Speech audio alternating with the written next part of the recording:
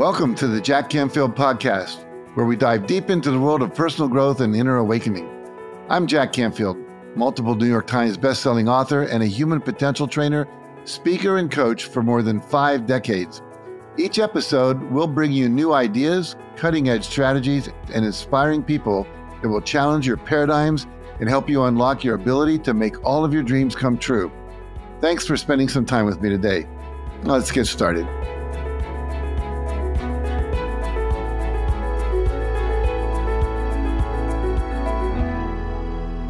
Well, I'm excited to introduce someone I have immense respect and admiration for, Jairek Robbins. Jarek's a best-selling author, a performance coach, and a speaker, and he dedicated his life to helping professionals achieve success by living with purpose. When he was just 23, Jairek received the Congressional Award, Gold Medal, from the United States Congress, and has since gone on to train various organizations, including Harvard University, which is where I went to school, the U.S. military, which is where I did not go to school, UBS, and several Major League Baseball teams, and recently was appointed as President and Chief Strategy Officer of Success Enterprises, which publishes Success Magazine, which has been one of my favorite magazines for decades. And Jarek's decades of coaching experience have led him to unlocking and sharing secrets for maximizing performance and success. But what I truly admire most about Jairek is how he lives a consciously and intentionally designed life of adventure, philanthropy, and entrepreneurship, engaging in thrilling experiences all around the world while making a difference at the same time. I'm excited about talking that with him today, and I think you'll learn a lot in the process. So let's dive into our conversation with Jairek Robbins as we discuss unlocking your full potential. Welcome, Jairek. Thank you for having me. My pleasure. I really was looking forward to this and still am. So it's been a while since we last spoke. You were on one of our coaching expert calls, and it seems like you've been on an incredible journey. As I said, you're now the President and Chief Strategy Officer for Success Magazine, so congratulations on that. And our listeners are always eager to learn and grow, and many, including myself, find that our definition and relationship with success is constantly evolving. I'd love to hear, how would you personally define success for you? And if so, how has your understanding of success evolved over time, if it has? Sure. Success to me was an evolution. And I ran across a book called Finding Your Second Mountain that really highlighted what a lot of it felt like to me. And what it describes in the book is the first mountain is a lot about what I can get from life. And so everyone who's scaling that first mountain either wants to get strong, or they want to get rich, or they want to get healthy, or they want to get love, or they want to get something. They're trying to extract something. Or if you're a business owner, how do I get my team to give me more effort? How do I get my customers to pay more? It's all about getting. And if you watch closely, there's people trying to scale that mountain over and over and over again. At some stage of life, the book described that you realize there's only really 3 things at the top of any mountain. A feeling of accomplishment, feels great to get there. Thin air, and a nice view. Maybe a 4th, a walk back down. If you're lucky, not everyone makes it back down, but that's it. And at some stage of your life, when you're getting, at some point, it's just a thin air and nice view and a little feeling of accomplishment, and then it fades and it doesn't feel like that anymore. And the author says at some point, you either get kicked off the first mountain, meaning life sideswipes you with a near-death experience, a wake-up call, a loss of a loved one, something happens that just kicks you off that first mountain, or you kind of get bored because you get to the top over and over and over again, and you realize it's just the same thing that's always been there. Thin air, feeling of accomplishment, nice view, walk back down. That's all you have. And so eventually it says you venture through this very motivational place they call the Valley of Despair, where you recalibrate and consider everything of what you really have put here for and what's life all about and what's the purpose of it all. And eventually, not everyone, but a lot of people find their second mountain. And their second mountain becomes about what I can give to life. And so if you reverse that, how do I give to my health? How do I give to my team? How do I support my team even more? How do I make sure they have the training and resources necessary to really succeed? How do I help them achieve their version of success? And what the second mountain is all about is you might be scaling the exact same mountain as before, but the reason it would be termed your second mountain is because the truest joy, the fulfillment, the thing that lights you up isn't getting to the top. It's when you watch the person you brought with you get to the top for the first time and you see their eyes light up and you see their excitement and you see their joy and you see their fulfillment and you see their new belief in self, not realizing people like them from places where they're from under circumstances like that, they didn't think it was possible to experience that. And now they did. That's where the magic comes from. The magic comes from not getting to the top. The magic comes from who you brought with you. And that second mountain is now that unveiling where community really matters. And it's saying, I figured out how to get there quickly myself, which was a reflection of my journey. I spent a few decades of my life scaling that mountain over and over and over again in different categories, whether it was becoming the best version of myself, happy, healthy, strong, fulfilled in this great place mentally, emotionally, and spiritually, finding the love of my life to share it all with, building a booming business, investing and creating passive income so I don't have to work anymore. My money pays for my life. Like solving all those mountains was great. It was fun. It was exciting. And at some point, it was like, now what? I've checked off all of the things. Like I remember hitting a stage of life in a transitionary period, and I recommend people do this, where I made a bucket list of everything I wanted to experience on earth as a single man. Here's all the things I want to experience on this planet. And I did them, all of them. And then it clicked. I said, there's nothing else on earth I want to do by myself. Everything else that I want to do on this planet requires sharing it with someone special. And then I went on a 5-year journey to get ready and prepare to meet my wife. So side topic on relationships, I always ask people, if you were going to play basketball and you wanted to make it to the NBA, how much do you think you'd practice over 5, 10, 20 years of your life? If you wanted to play soccer, how much would you practice to make it to the major leagues? If you wanted to be great at business, how much would you practice before you expect yourself to be wildly successful? And then I say, okay, great. If you wanted to have a world-class relationship, how much would you practice, prepare, read, and study and really prepare yourself before you expected to have a world-class relationship with somebody? And everyone gives me that like look your dog gives you when they don't understand, which is like, huh? I was like, it's weird. We all expect to have a world-class relationship, but none of us expect to have to put in the time, effort, energy, or resources in order to prepare ourselves to be ready for one. But we would think it's silly if anyone did that and tried to get into the NBA. Why is that? And so I started preparing myself, found my wife after 5 years of practice and research and study and refinement. And we've spent the last 10 years practicing together now. So my version of success is first was figuring it out for myself, and now has become helping others scale those mountains. I'm curious, when you said you spent 5 years practicing getting ready for a relationship with a woman, your wife, what exactly did you do? Share some of that. What were some of your practices? I had to get aware that what I was doing wasn't working. That was step one. And how I became aware of that was realizing none of these relationships seem to work. And not all of us want to admit that. We want to blame it on them and say it was their fault and the bad timing and wrong place and wrong person. And at one point, I realized I was the only consistent factor.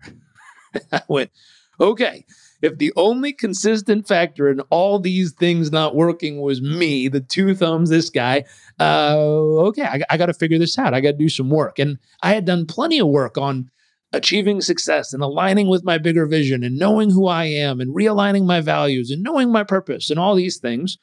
But I didn't realize there's a whole nother language you have to learn how to speak.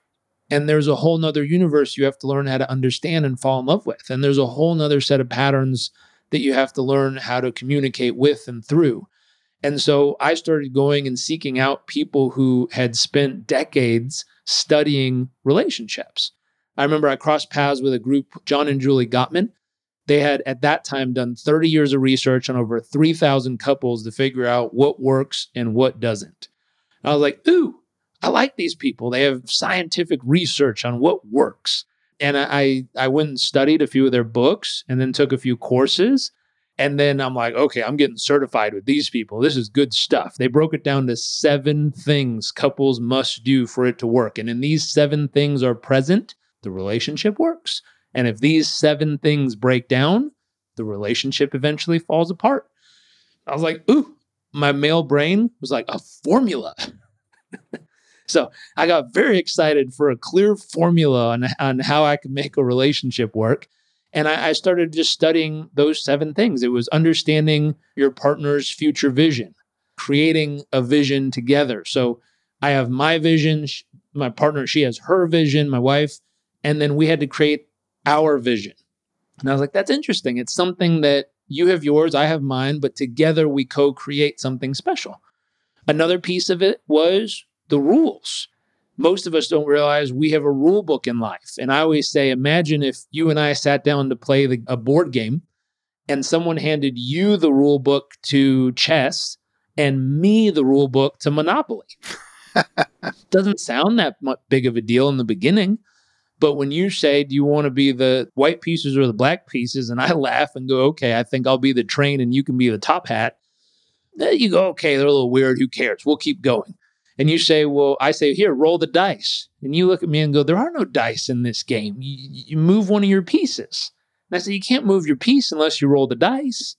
And now we're starting to look at each other like, okay, what's wrong with you? Why don't you understand the rules of how relationships work? And what's interesting is most of us, number one, aren't aware of our own rules. And number two, never took time to extract, learn, or appreciate, or even understand our partner's rules. And so there's inevitable conflict coming. And so one of those other things was learning how to understand my rules, learning how to understand how to raise my hand when I go, ooh, I just discovered a new rule I didn't know I had. How do I know that? Because I just got upset for seemingly no reason. And I had to ask myself, why am I upset? And my brain said, because you're not supposed to do that. And I said, why not? And then I wrote it down and went, shoot, I have a rule about what people are or aren't supposed to do in times like this. Or my wife would get upset. And I go, ooh, I think you have a rule. She's like, I don't have rules. And I'm like, okay, maybe you have a suggestion of how to or not to do that. That was the translation. She doesn't like the word rule. So suggestion of how I might do it better. And we laugh about this and learn about each other and start to realize, there's a whole blueprint that we don't even know about ourselves, but we have to somehow become aware of and then get good at sharing with each other instead of being mad at each other over it. Stuff like that. So 5 years of piece by piece by piece, learning and putting it together, and then practice. Instead of thinking we're supposed to be perfect, enjoying the practice. Sure. It's like if you went out on a basketball court for the first time and you stood on the 3-point line of an NBA court and shot and you missed the ball, you missed it, you wouldn't get angry that you missed the shot. You'd be like, give me the ball again. That was my first time. Give me another shot. But somehow in relationships, if you miss the layup once, you get mad and think you're horrible at it. It's like, no, go practice. Do it again. Do it again. Do it again. That practice is where the magic starts to come over time. I know our listeners are going, and you don't have to do all 7, but what are a couple other things from the Gottman work that you found so valuable? Totally. Creating shared meaning. When an event happens, asking each other, what does that mean to you? And this is what it means to me. Now, can we both come to an alignment and create a shared meaning that's empowering for both of us? Oftentimes, I have my meaning and she has her meaning, and it's different and we don't agree. It's like, if you're willing to have a conversation and say, here's my experience and what it means to me. Can you share your experience and what it means to you? Can we collaborate and co-create a meaning that it means to us? Where you have yours, I have mine, but then we've created an us. That's cool. One of my friends described this concept. They said when they get into a disagreement, they came up with this concept called a third pillar. It's something both of us value more than anything when we're together. What is that third thing so that if you have your opinion, I have my opinion, and they differ, we can ask, what would the third pillar do? What would it mean to the third pillar? And theirs was love. And so if one person says yes, one person says no, and they say, well, wait a second. What would love say in a moment like this? What would love think about this? And they both stop and think and feel in the love and say, well, what would love do? And both of them usually can clearly see love would say yes to this. We go, okay, there we go. That's what it would do. So there's an overruling third pillar that they both adhere to and believe that is the most important thing when we are together. When we're apart, I have mine, you have yours, totally different. When we're together, we choose to allow that third pillar to be the overriding vote. Very good. And people are watching this, are probably wanting to learn more about this. Is there a basic Gottman book that you would recommend to people or a website they should go to? Yeah, probably Gottman.com. Go to the Art and Science of Love. It's a great starting point. Okay, cool. Now, one of the things I love about you is like you're so intentional. I mean, just what you just shared about the relationship practice and all that. And you shared a story about how you decided about wanting to have a perfect day in your life and how it took you a while to create that. But can you share that story? I believe you were in Uganda, you're sick, you're in a hospital, and I'll let you take it from there. Totally. So this concept of it started with most people at saying, hey, if I want to live my ideal life if I dream it to be, life on my terms, life how I want it to be. For a lot of people, you have this experience where you try to think about it and you're like, shoot, I don't know. It seems like such a big question. Like, I don't even know what's going to happen in the world 5 years from now. How in the world am I supposed to plan this perfect life or this ideal vision? And so what we did is we shrunk it. We're like, okay, just come up with one day, like one perfect day. That's all you had. And so for me, where that really came into play in my life is I had heard the concept before. I had written down versions of it, but I had done a volunteer trip and I was over living in a village in Uganda. I was teaching organic farming each day to local farmers and helping them revive their land and bring the soil back to life. And while I was there, I happened to get malaria a couple times. And at this point, I grew up in Southern California and I believe in the power of the mind and how it can help us heal. I believe in using vegetables and natural resources from the earth to help cleanse and clean out the body. And so my belief was if I was able to visualize, focus, and use my mind strong enough, and I was able to drink enough green drink and vegetable juice, it would cleanse my body of this ailment and I would be fine. And I was trying to solve for the challenge of malaria. And that doctor looked me straight in the face and said, that's the stupidest thing I've ever heard in trying to solve for malaria. And I looked at it, I'm like, it works for everything else. My gosh, headaches, colds, like all kinds of common, everyday, normal stuff. And he's like, that's great. I totally understand that. Have you ever had malaria though? And I was like, only my second time, doc. And he's like, okay, it's probably your first. It's just hibernating and recoming back, just so you know. And him and I had this big debate on medicine. And we went back and forth.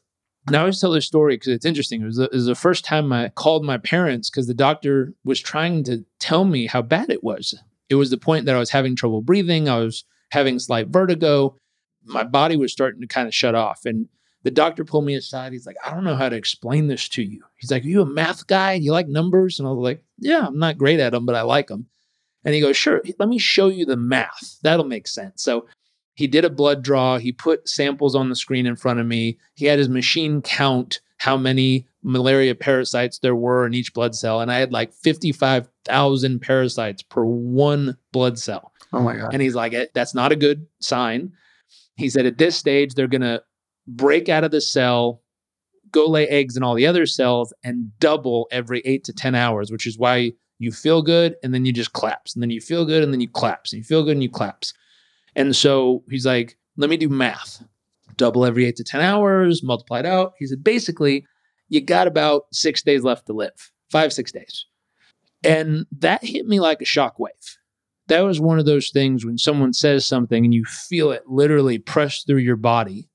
I felt that vibrate through my body and went, wow, that's intense. And I remember thinking, wow, what am I going to do? And so I called home. I called my dad first, and he's a little tricky to get a hold of. He was busy doing stuff. And I remember it was the first time in my life where he got on the phone and he said, what's going on, pal? And I said, I got malaria. It told me I had 6 days left to live. I don't know what to do. What do you think? And he said, your mind is so powerful. If you believe the medicine will heal you, take it and take it immediately. If you believe your mind will heal you, do what you believe with total certainty. And trust me, your body will take care of you. And I know how powerful that statement is. I know how true it is. And I hung up the phone. And in that moment, it was the first time in my whole life I asked my dad for advice. I'm like, that didn't help. I was like, golly, he knows so much, but that one just didn't land. It was basically like, if you think it'll help, take it. If you don't, don't. And I was like, well, you didn't tell me anything. So I tried mom. I called mom and she did what moms do, which was gosh darn you, I didn't raise you for 18 years for you to go kill yourself in some godforsaken country. You take the darn medicine. And then she said the thing, you never want to hear in this voice and tone. And she said, and I'm on my way. And then hung up the phone. I was like, oh crap, she sounds angry. It was one of those things. I'm like, okay, shoot, that much certainty behind take the damn medicine. I guess I'm going to do it. So I took it. It was the worst 11 days of my life because the way the medicine works is the first pill causes all the malaria to hatch at once. So you have like 7 waves hatch at one time. Then the second pill, according to the doctor, is supposed to kill it. And you have to keep repeating the process until you kill enough of it off. And so it was the worst 11 days of my life. I went from like 225 pounds down to like 180 in the next few weeks. It was rough. Vertigo, all bad stuff. But while I was lying there, going through this process of cleansing, I remember just thinking of like, shoot, the fear crept in. It was like, well, what if this doctor's right? What if I don't have more than these 6 days? And I remember that thought of, how would I want to live my life if these were the only days I had left? What would my perfect version be? Now, some people dream of like, oh, I would travel and I'd go do these things. I was like, not that. I didn't have that privilege in that moment. I'm lying in a hospital bed. I'm sick. What is my version of my ideal day that if all I had were these 5 days or 6 days left, I'd feel so alive. I would feel so full of love. I'd feel so just purposeful and meaningful. I'd feel like a life well lived, that's the day I got to live for these 6 days. And so I started dreaming. What would it be? How would I wake up? How would I feel? What would I see? I didn't have the chance at that point to choose who would be with me. I could dream about it and see them in my mind, but they weren't able to get there. How would I treat the people around me? What joy could I bring to the person sitting next to me in a hospital bed who's struggling with their life? How could I communicate with people? What messages could I send to the people I love? And I started to think of what was in my control at this moment. Now, I had a bigger vision for when I get healthy and when I feel good, all the things I want to do and be and experience and create and give and share and have and all those things. But in this moment, what could I control in this moment to make this day an ideal day? And then over time, how could I expand that vision into this dream vision of how I wanted to live my life? So each day while I was there, I tried to mentally step into it. And it's something that's so powerful when you're trying to heal, is creating an environment in your mind that's a sanctuary, a beautiful, peaceful, calm, abundant, flowing place mentally. Even though physically your body's going through hell and back, mentally you can live in this beautiful place if you create it in your mind. And so my first ideal day vision was created mentally in my mind and emotionally in my body, which I believe helped the healing process, hopefully. And then over time, it became something that physically came into my reality as I redesigned how I was living my life. Now, you mentioned that you're living your life, like your ideal days now. I remember you talked about walking down this path to where the cows were and all that stuff. Can you describe your ideal day? Well, I can tell you, I made one of the grave mistakes in this last year, and it had incredible opportunity. It was something I said I would never do. So last year we had talked, and then I got a call from Success Organization, Success Enterprises, asking me to be the face of Success and to come be the president of Success and help them grow their business, which we've done successfully. I reorged one of their departments and grew it 300% year over year revenue and got it healthy and profitable in 8 months and all this stuff. But I swore I would never take a corporate job in my life. I worked so hard to create the life I wanted, to wake up when I wanted, go where I wanted, be with who I wanted, live how I wanted. And so they called me and I respectfully said, I'd love to be on the cover, but I'm not interested in a corporate job. Thank you, but no thank you. I got off the phone. I talked to my business mentor and my wife, and both of them, after 10 years of telling me, do not let anything distract you, said, you might want to do this one. I was like, are you messing with me? You've been telling me for 10 years, don't let anything distract me. And now you're telling me to weave away from my business and go focus on building someone else's? What are we doing here? And he teased me. He said, I know you know what you can do. I know your clients know what you can do and the results you've gotten them. They speak for themselves. And he goes, I know you have clients in 127 countries, but I'm going to say something that might be sobering or sound rude, but it's not. He goes, most of the world doesn't know you exist. Thanks a lot. I'm glad to know you believe in me. And he goes, yeah, I believe in you. You're great. But sometimes you got to do things that'll help you reach even more people. And he says, sometimes that's the price you got to pay. I was like, I'm pretty happy with where we're at, because what you were describing is exactly what we wanted to do. We'd wake up when we'd feel like it. We'd go walk and see these cows. We'd go surf twice. We'd have surf dates twice a week with my wife and I to start and end the week. We'd go walking every day together. We'd be out in sunshine. We were working on projects we love with clients we adore. Like, we had this incredible life we built. I had narrowed work down to 3 days a week, 4 hours a day, just doing stuff I'm deeply and wildly passionate about. And the rest of the time was me focused on being the best father and best husband I could possibly be. And so I said yes to this journey with success. I could tell you a few things. One, I understand why people like to quit corporate jobs. I learned all the reasons why. I'm like, okay, now I get why they all want to get out of here. And, it's paid off. They just did this as a thank you. So they put myself and my family on the cover as a thank you for the work we've done with them over this last year. And it's interesting because it was doing something that took me away from my ideal vision, my ideal day, how I wanted to live my life. And so going back to the shared meaning, my wife and I talk about it. And I have pages and pages and pages of things I've learned, like great lessons, business lessons, communication lessons, leadership lessons, team lessons. And just so you know, the company that bought Success did $185 billion last year in home sales.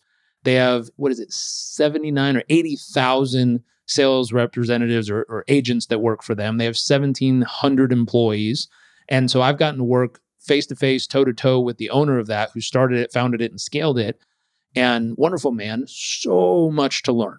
And I was like, wow, that was an incredible toe-to-toe, day-to-day education. Great way I could give back and make sure that I did my part. I pulled my weight. I served and did my commitment of what I said I would do. And I have as many pages I have of great lessons I've learned. I have probably even more pages of things not to do, which oftentimes become the most important things you can take away from anything. Knowing what to do is critically important. Knowing what not to do is the difference between success and failure. To be able to learn inside of an organization and watch it. One of the biggest standout things I've observed in comparing their ability to scale and grow and multiply versus most people's comes back to that first and second mountain piece. The reason most people are not succeeding at the level they desire is because the only person that wins is themselves if it works out. The reason that this organization is succeeding at such an insane level of growth is because all their people involved win when anyone wins. And so I always ask people, if you succeed and achieve all your wildest goals, who wins? And if it's only you, I guarantee you're struggling. But the moment you multiply who wins when you win, I guarantee you'll start to see traction much faster than you imagine. Well, the one thing I would agree with your wife and your business mentor is more people should know about you, because you're one of the most clear, well thought out, well considered, deeply conscious people I've ever interacted with. And so I really want you out there, obviously not to the level of distraction that's going to take you away from what you are doing, but more people deserve to learn from you. There's a question, if I don't ask you, and I want to make sure we get it in, one of my staff, she runs our community, if you will, whenever we do coaching clubs and things like that. And she loves challenges. And she heard about your challenge you call the Core 4 challenge that you've done with a lot of your one-on-one clients. Could you talk about that? Sure. It's something I've been working on for over 20 years now, one-on-one capacity.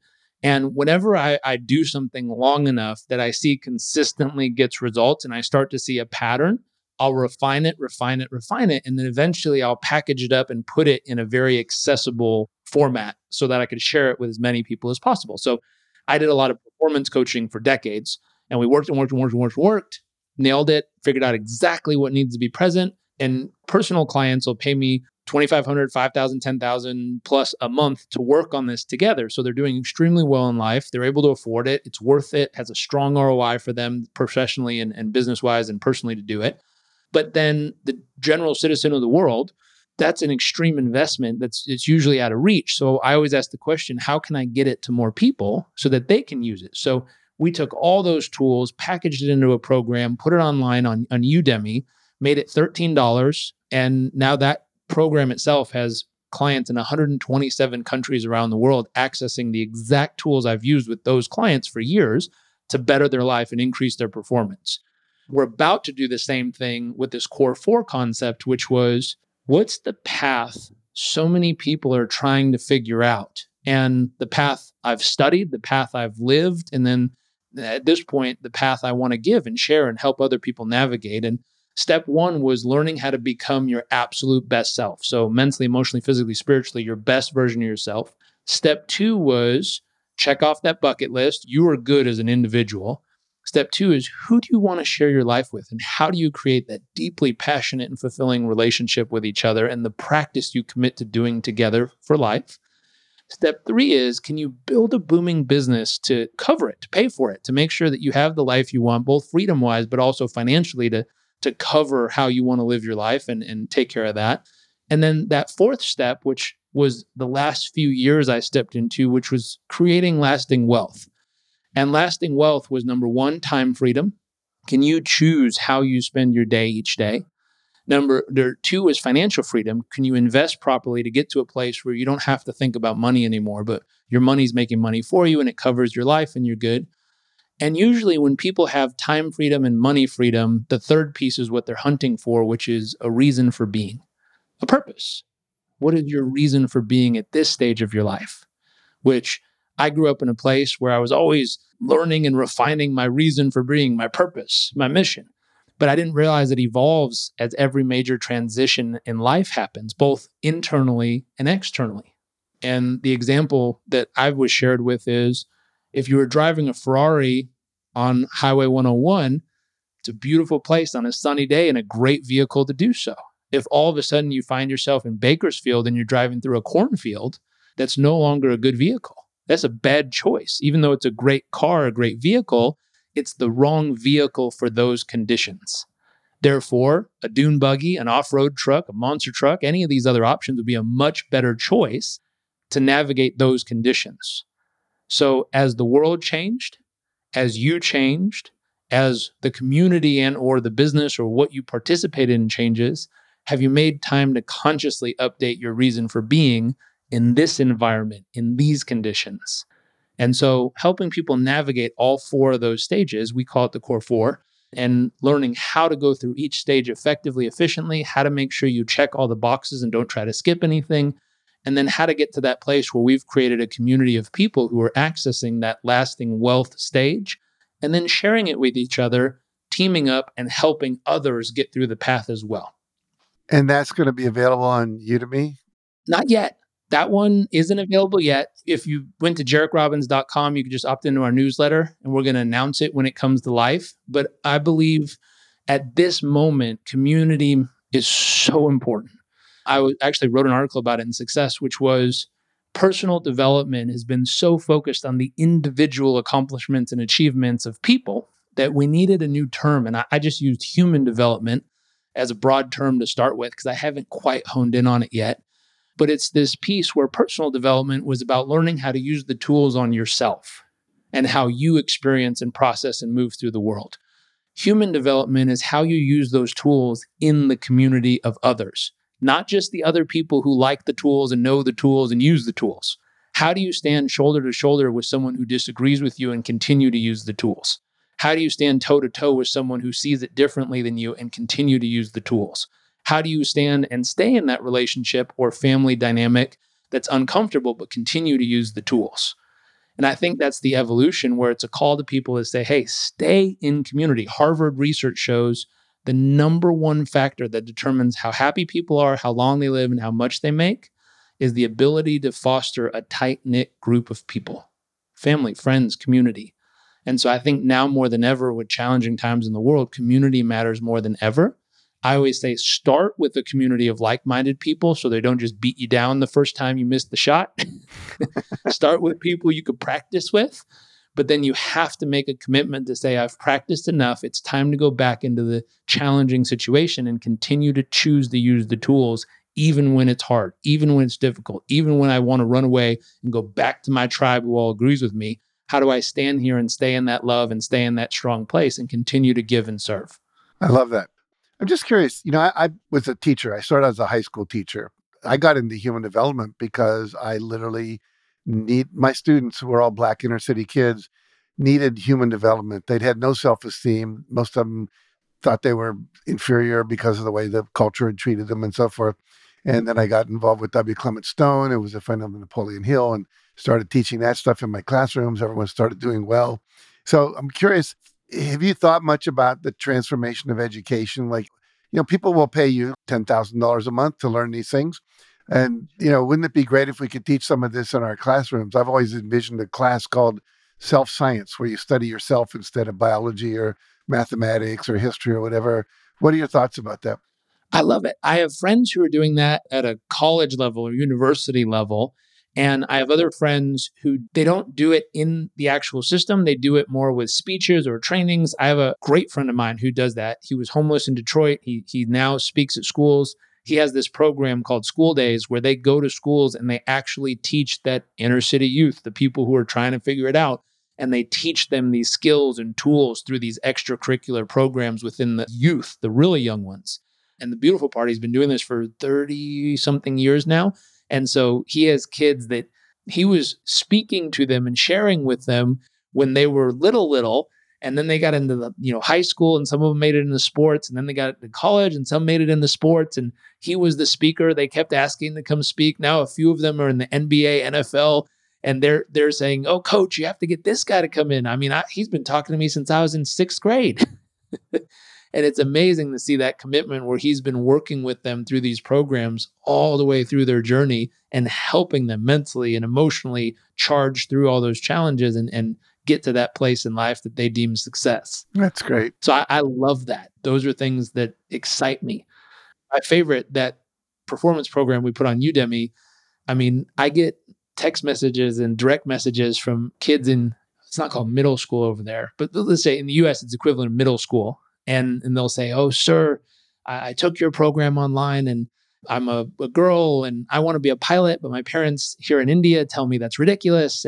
But I believe it and I have a vision and I work towards my vision every day." And so many years later, I got a message, "Sir, I passed my pilot's license. I'm on track to become a commercial pilot." And I'm like, "How are your parents thinking?" Like, "They're so proud."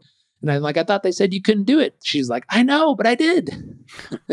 And so it's neat to see those programs accessible and going around the world and finding people who need it and are interested and want to apply it and want to break through barriers and do things. I love those moments. Now, the biggest thing for me is when I get those emails or if I'm in a room and I see people's eyes light up like they finally get it, that's what feeds my soul for sure. I love your metaphor about, climbing the mountain and then you come down and teach other people to climb the mountain. And for years, I had this image that my job was to go up to the mountain, gather as much light as I could that was up there, like a big ball of snow, come down and hand out snowballs of light to all the individuals. I'm doing it, but I've never changed the metaphor. But it's really about leading people up the mountain so they can gather their own snow. But anyway, that's I appreciate you for the update. It's I good. love it. I have a couple of questions I always ask.